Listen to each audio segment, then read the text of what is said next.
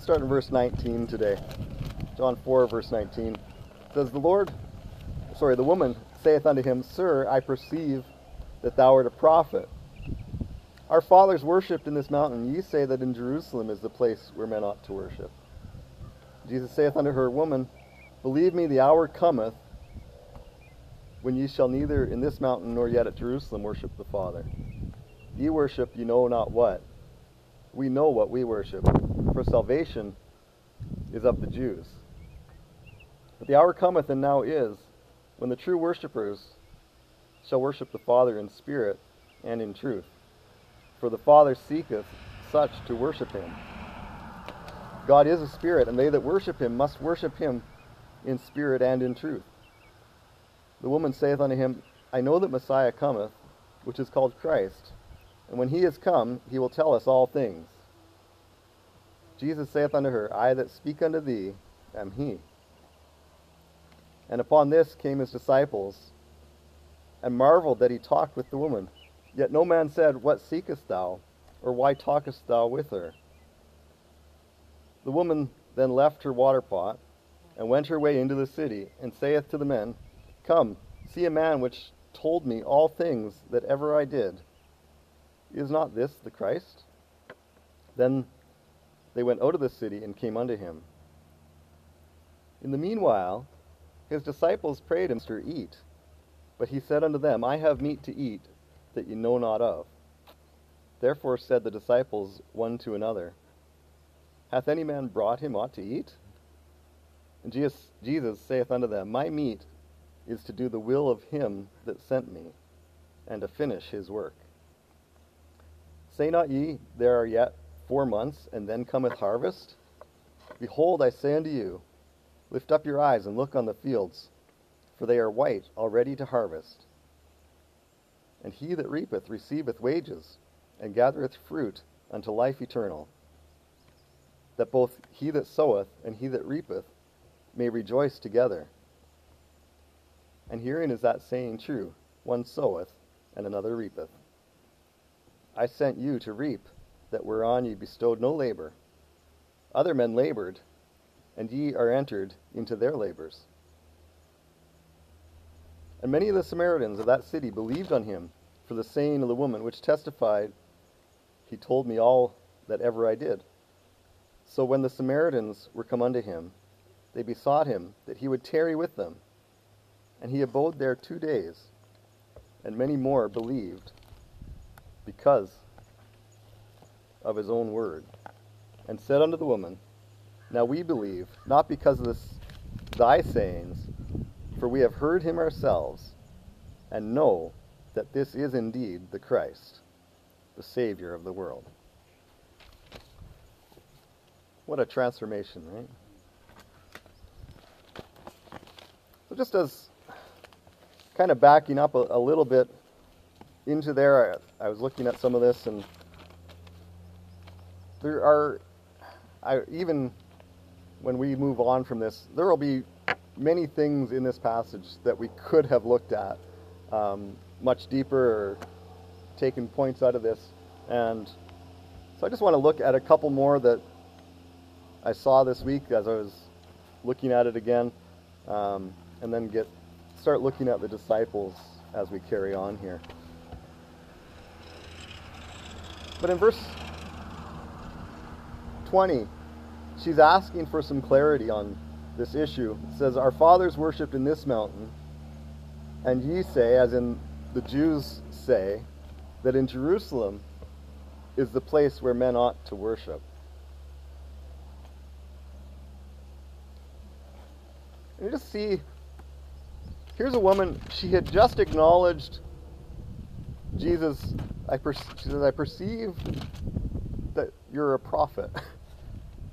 She sees this man who knows the scriptures, who clearly is a godly man. He's revealing things to her. And so she's taking this opportunity to ask a question. She has questions because there's all these differences between what is taught in her city regarding God and what's taught down in Jerusalem and in Judea regarding God. And she sees the differences. We're here in a Baptist church, and there's people down the road. Well, I'd like to say they're in the church, but I don't think there's anybody there. Normally, there would be people down the road at the Methodist church. There's people down in Kakabeka at the Catholic church, or at a Presbyterian church, or Anglican, or whatever. There's all these different churches, and there's differences. And people see that there's differences, and they wonder why. And if there's differences, I hate to burst anyone's bubble, but it means that one of us is wrong. I hate to say that, but somebody has to be wrong if we don't agree on whatever the topic is. And so this woman realizes somebody has to be wrong here. It can't be both ways. And so she sees this man and she thinks he knows something. There is something to this man that he has wisdom beyond the people that I normally am around. And so she asks for clarity from him. And maybe that's a good example to us of when there's somebody in our life or walks into our life at some point that is clearly a godly person, clearly knows their Bible well, has studied and is careful. That would be a good person to seek some clarity on some of these issues from. And when we're doing that, now Jesus is a bit of an exception here. He is the Word of God. But if anybody's going to answer biblical questions, man, they better have a biblical answer, right? They need to be able to turn to their Bible and show you why what they're saying is so. But we need to be ready and willing to learn when there's a person there that is able and willing to teach. And I just see the heart of this woman is she sees there's issues, and she sees that there's somebody that can answer some of these issues. And so she asks the question. Man, he does not answer the way she thinks he's going to, does he? He says, neither. Technically, he could have answered that Jerusalem was the correct place of worship. That's where God established his temple back as we go through the Old Testament. He could have gone through all of that and could have shown her when and where and why God chose that place. But he knew that that wasn't really the real heart of the issue. That wasn't what she needed as an answer. She didn't need an answer of where. She needed the answer of who and why. And so he pointed her to what was about to come. And we pointed to that last week, where the time comes when it's not going to be about a place. It's going to be God wants us to worship wherever we are. He wants all men everywhere to pray and to seek him. And we don't have to travel to some place for these sacrifices and these things. It's just we can serve God where we are, but we just need his word to guide us.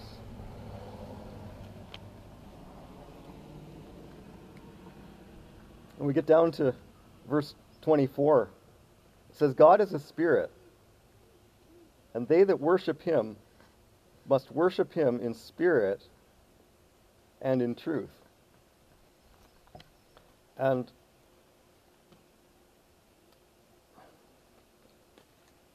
I'm just thinking about that statement of you must worship him in spirit and in truth. And we hear people, lost people, tend to think all religions are basically the same, that they all point to the same God.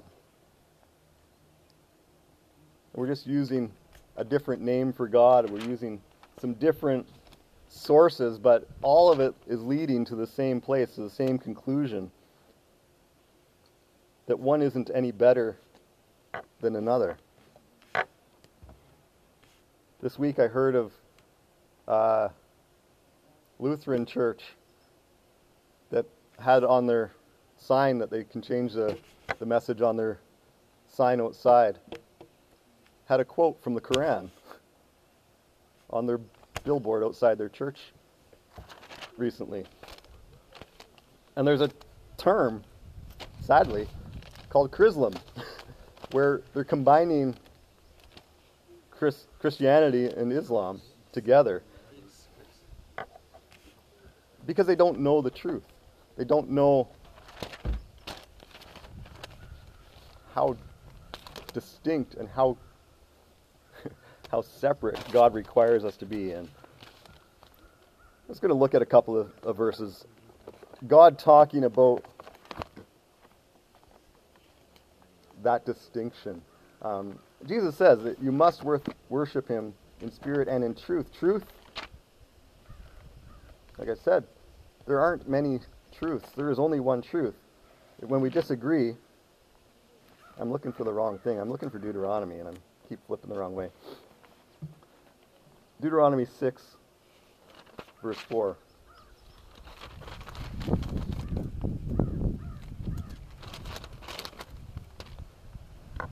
It says, "Hear, O Israel, the Lord our God is one Lord, and thou shalt love the Lord thy God with all thine heart, with all thy soul, and with all thy might."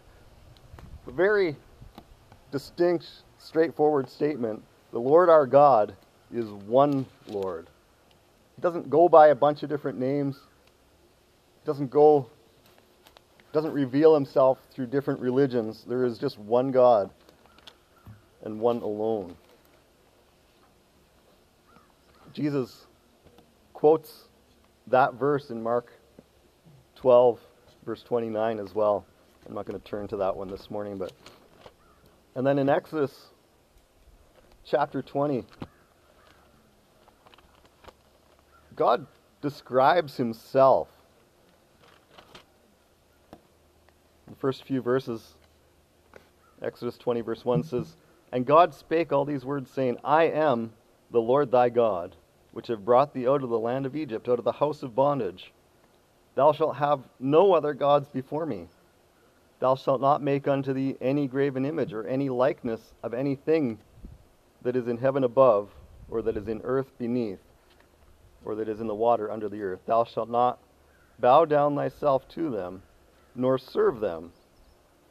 For I, the Lord thy God, am a jealous God, visiting the iniquity of the fathers upon the children, unto the third and fourth generation of them that hate me, and showing mercy unto the thousands of them that love me, and keep my commandments." In verse 5, again it says, "I, the Lord thy God, am a jealous God." There is no other God that we can serve that points to the same place. There is no other religion that we can follow to get to the same place. He's a jealous God. There is no other gods. There is no other names.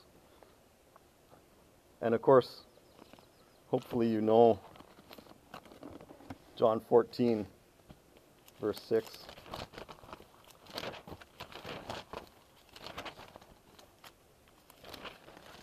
Which says, Jesus saith unto him, I am the way, the truth, and the life, and no man cometh unto the Father but by me. Christianity is a very exclusive religion. There is no other religion, as far as the Bible says, that can get us to God, that can get us to heaven.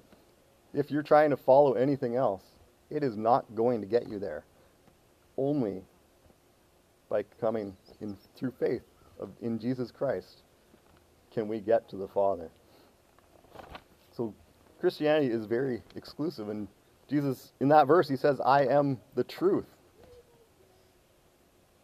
He said that God requires that we worship him in truth. There is only one way.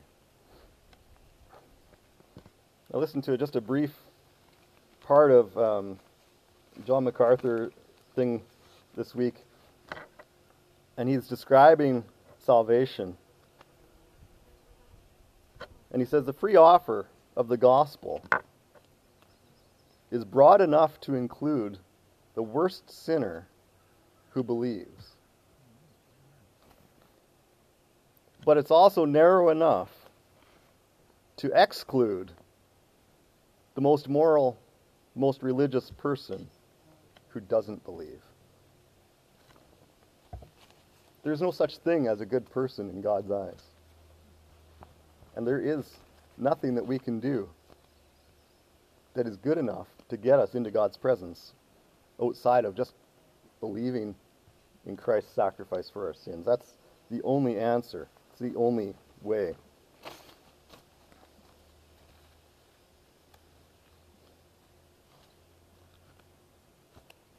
I'll just turn to this one passage, Matthew 15, verse 8 and 9.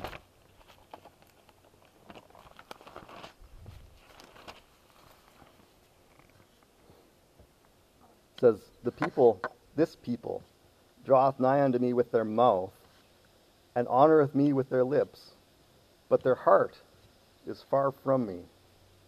But in vain they do worship me, teaching for doctrines the commandments of men. And when we're teaching just things that men have come up with, we're teaching for doctrines the commandments of men. When we come up with our own ideas of what it means to serve God, who God is and what He's like and what He requires, none of that honors God, and He doesn't accept any of that. He says, in vain they worship me. You're not truly worshiping God when you're doing that thing, and it's in vain. There's no value in it, and it's not going to get you God's presence. It's not going to get you salvation by doing those things.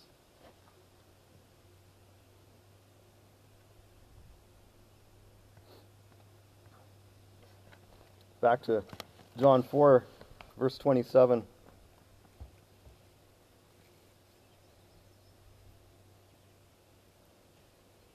says, and upon this came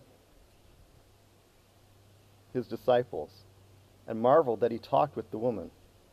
Yet no man said, what seekest thou, or why talkest thou with her? So the disciples, if you remember, Jesus comes and he sits down at the well. The disciples go into town to get food. And he has this whole conversation with this woman at the well.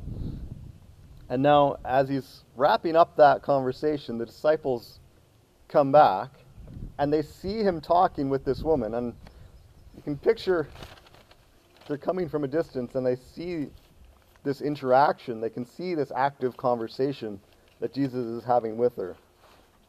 And they're wondering why. What in the world is he doing talking to that Samaritan woman? But when they show up, it says, no man said. None of them dared question this conversation or what was going on. They just kind of show up and they're quiet. I wonder what they're thinking. Are they thinking back? I should have stayed in Matthew. In Matthew chapter 10, when Jesus sent the disciples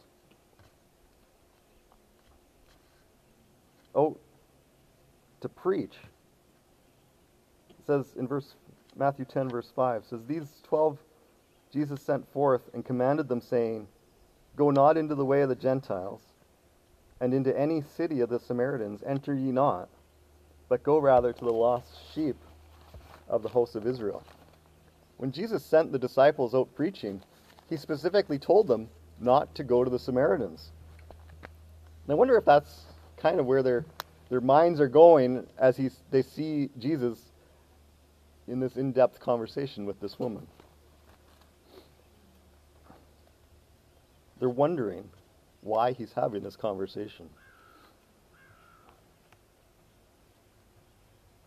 I wonder if they're having similar thoughts to that of some of the Pharisees when they looked at the people that Jesus ended up spending time with. In Luke chapter 5, verse 30, it says, "But their scribes and Pharisees murmured against his disciples, saying, 'Why do you eat and drink with publicans and sinners?' And Jesus answering said unto them, 'They that are whole need not a physician, but they that are sick. I came not to call the righteous, but sinners to repentance.'" But those religious people questioned who Jesus spent his time with. He spent his time with sinners because it was the sinners that needed the message of salvation. Was that saying that the Pharisees didn't need the gospel? They didn't need to hear the message of salvation because they were already righteous? It's not that they were already righteous. They were self-righteous. They thought that they were righteous. Jesus can only offer salvation once we recognize ourselves as sinners. If we think we're righteous, there's no salvation available to us. So that's really what Jesus is saying. It's not that they didn't need salvation, it's that they didn't consider themselves sinners. And so he couldn't yet reach them until they came to that conclusion. But I wonder if the disciples were questioning just like that. The Pharisees questioned Jesus spending time with sinners. And Jesus had talked to the disciples about not preaching to the Samaritans. Are they thinking the same kind of things? What's he doing talking with this kind of person, with one of them? I would say they did really well to hold their tongue in this situation, to not question what Jesus was doing. Proverbs 30, verse 32 says, "If thou hast thought evil, lay thine hand upon thy mouth." Just stick something in there and bite your tongue. Don't let those evil thoughts come out of your mouth. Psalm 39, verse 1 speaks similarly. That I said, "I will take heed unto my ways, that I sin not with my tongue.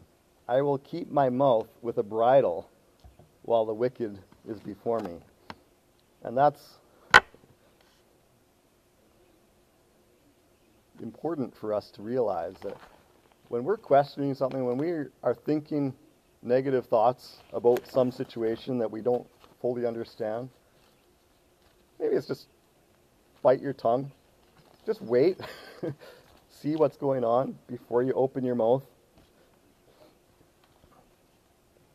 So I think the disciples did well, even though they're doubtful of what's happening. And the passage is clear that they are. They're wondering.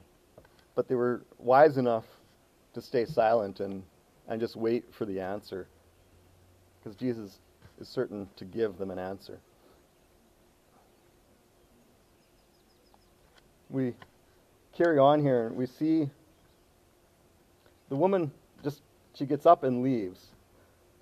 And she's going in the city to tell the men in the city about Jesus.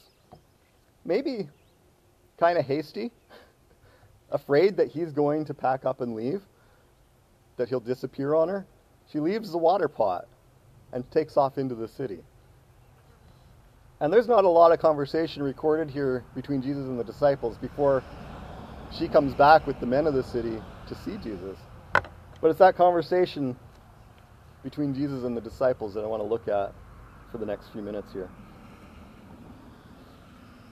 Verse 31 says, "In the meanwhile, his disciples prayed him, saying, Master, eat. But he said unto them, I have meat to eat that ye know not of. Therefore said the disciples one to another, Hath any man brought him aught to eat? And Jesus saith unto them, My meat is to do the will of him that sent me, and to finish his work."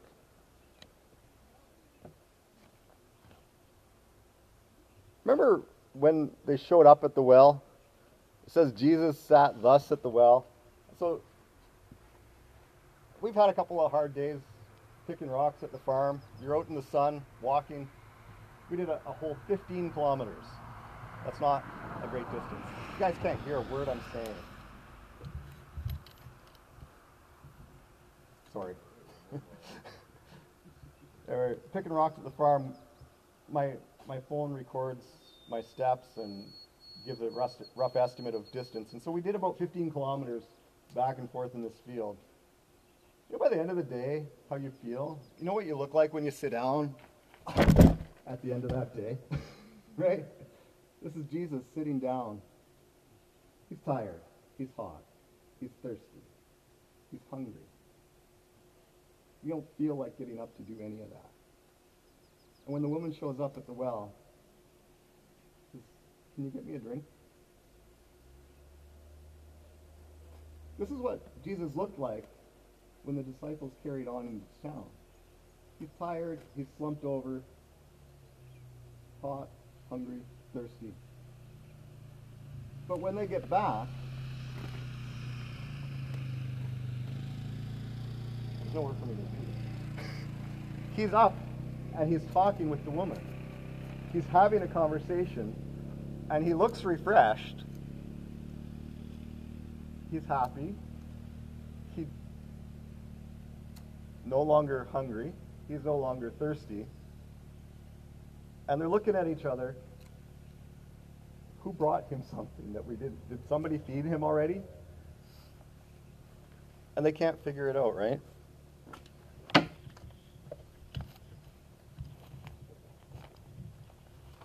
You ever been too busy to eat? You ever been too excited to be hungry? That's Jesus at this point. Is he forgot about being hungry and thirsty. He's got food that's more important. Think of Jason at this farm where we've been, and he forgets to eat. He gets out in the field and he's doing something, and he doesn't think of his stomach, and when he gets back he's grumpy because he hasn't eaten in many, many hours. And his wife has to remind him that he's grumpy because he hasn't eaten. I think there's a word that's called hangry, right? But that's not the case with Jesus. He's refreshed as he's talking to this woman. He says, I have food that you don't know of.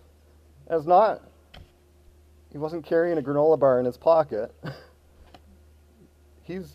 My food is to do the will of God. And if you've ever been in a situation where you've had an opportunity to witness to somebody that actually is receiving what you're saying, there's a refreshing and an excitement in that. You walk away from that situation like it's a high that isn't achievable any other way, right? It's this refreshing that's just undescribable because God fulfills us in that. And that's what Jesus is experiencing. He's being completely fulfilled in this opportunity to change this woman's life, to turn her heart to God. And Jesus starts to explain this to the disciples in a little different way than what maybe we are used to seeing and thinking.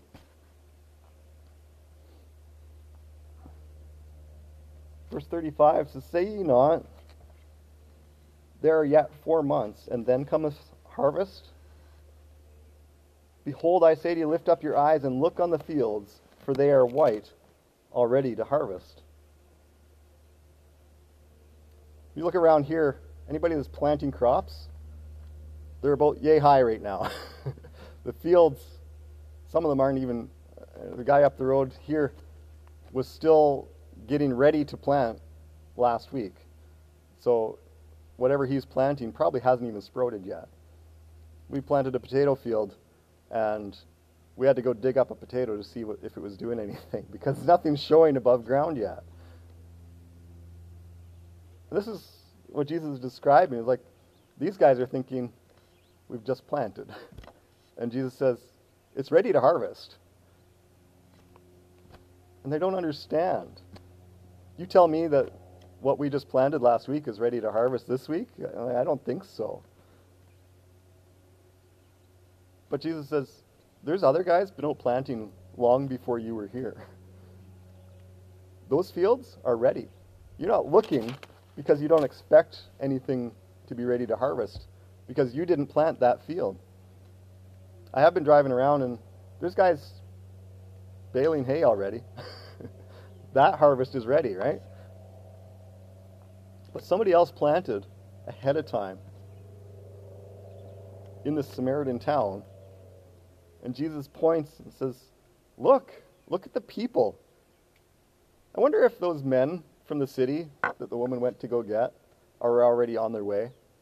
And Jesus can point to these men that are walking towards them. He says, lift up your eyes and look.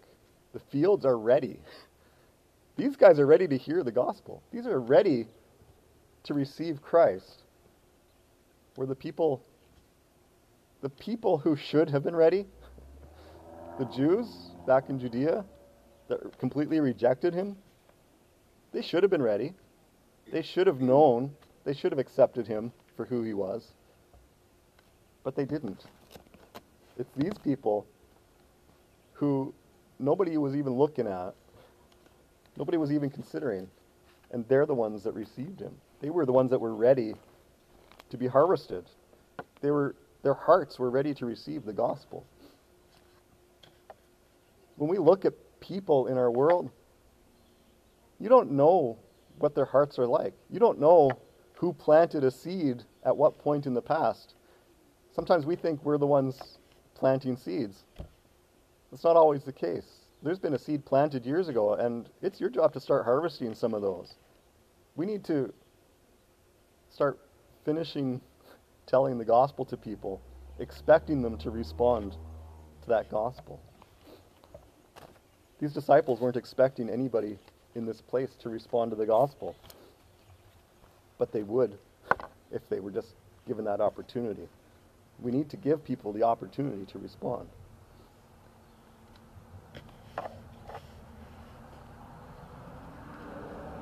There's a detail in here in this next verse.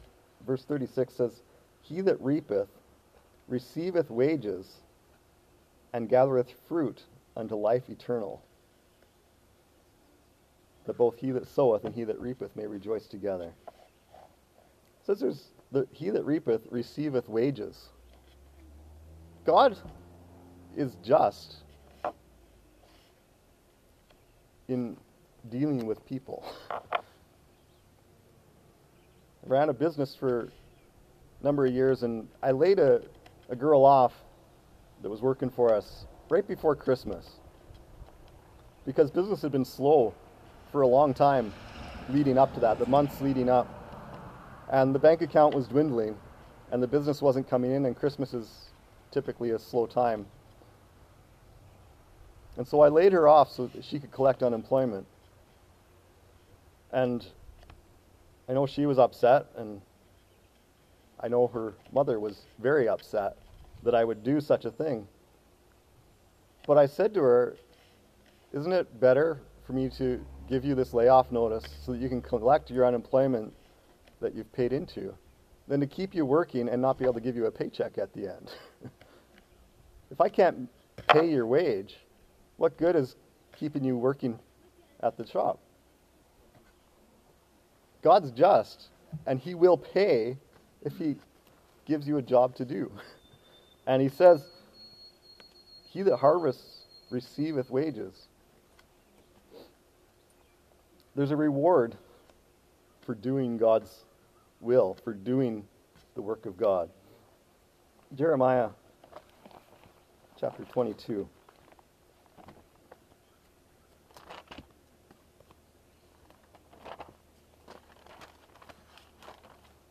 Which I was given a new Bible, but I can't use that new Bible when I'm preaching because this one just opens to the book where I want to. The new one doesn't do that anymore, or yet. Anyway, Jeremiah 22 verse 13 says, "Woe unto him that buildeth his house by unrighteousness, and his chambers by wrong, that uses his neighbor's services without wages, and giveth him naught for his work."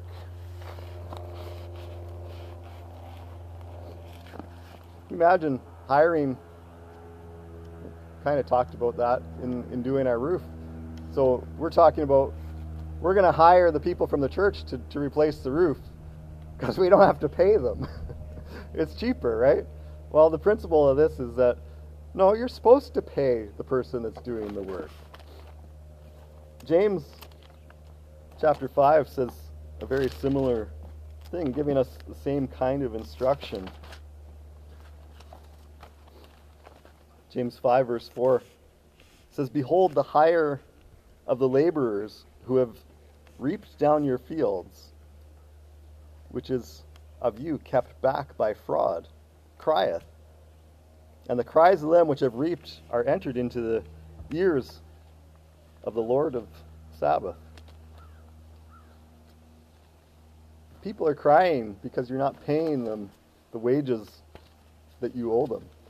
And God is not like that. God gives a reward for those who do his work.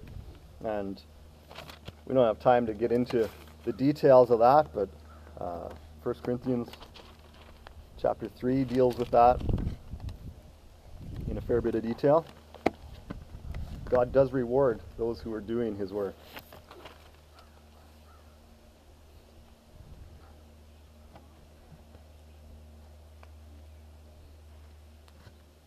And this last part for today, verse 39, it says, "And many of the Samaritans of that city believed on him for the saying of the woman, which testified, He told me all that ever I did. So when the Samaritans were come unto him, they besought him that he would tarry with them, and he abode there 2 days. And many more believed because of his own word. And saith unto the woman, Now we believe not because of thy saying, for we have heard him ourselves, and know that this is indeed the Christ, the Savior of the world."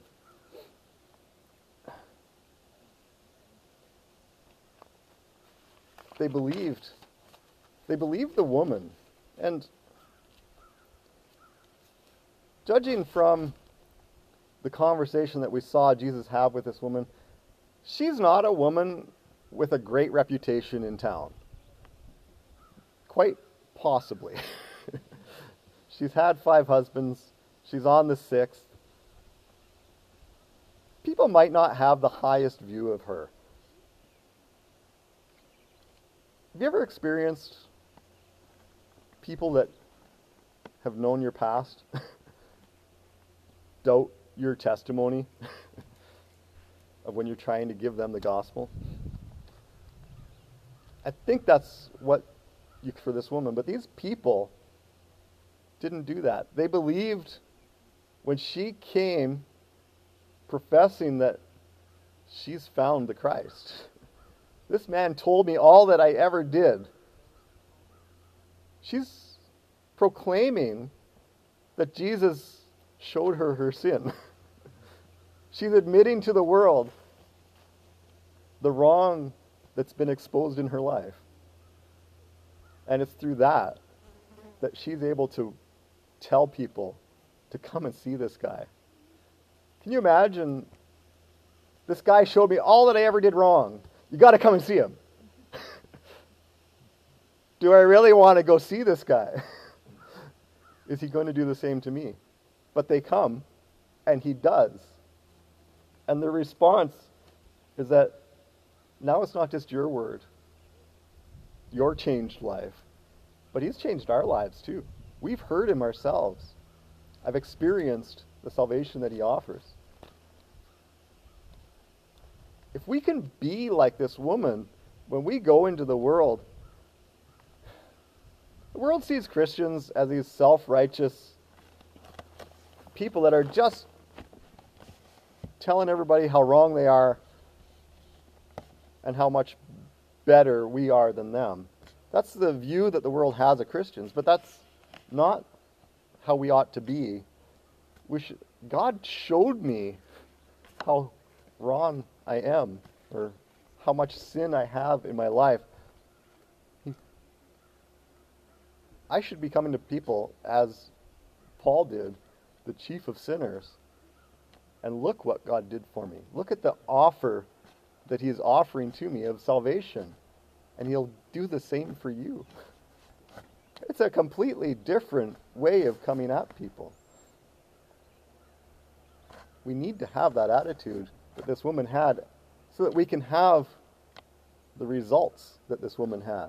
This woman is responsible for changing that town, for drawing the crowd of men out of that town. It wasn't Jesus, it wasn't the disciples. It was this woman went to that town and proclaimed the change that Christ made in her life. We need to do that. Let's pray. Lord, help us to see ourselves as you see us. Help us to be willing to admit the sin in our lives, Lord. Help us to be willing to proclaim that to the world so that we can lift up Christ and reveal the mercy, the forgiveness that's available there, Lord. Help us to, as the Pharisees didn't realize, but Jesus came to save sinners, not the righteous. We thank you for it, Lord. Help us to understand, we pray in Christ's name. Amen.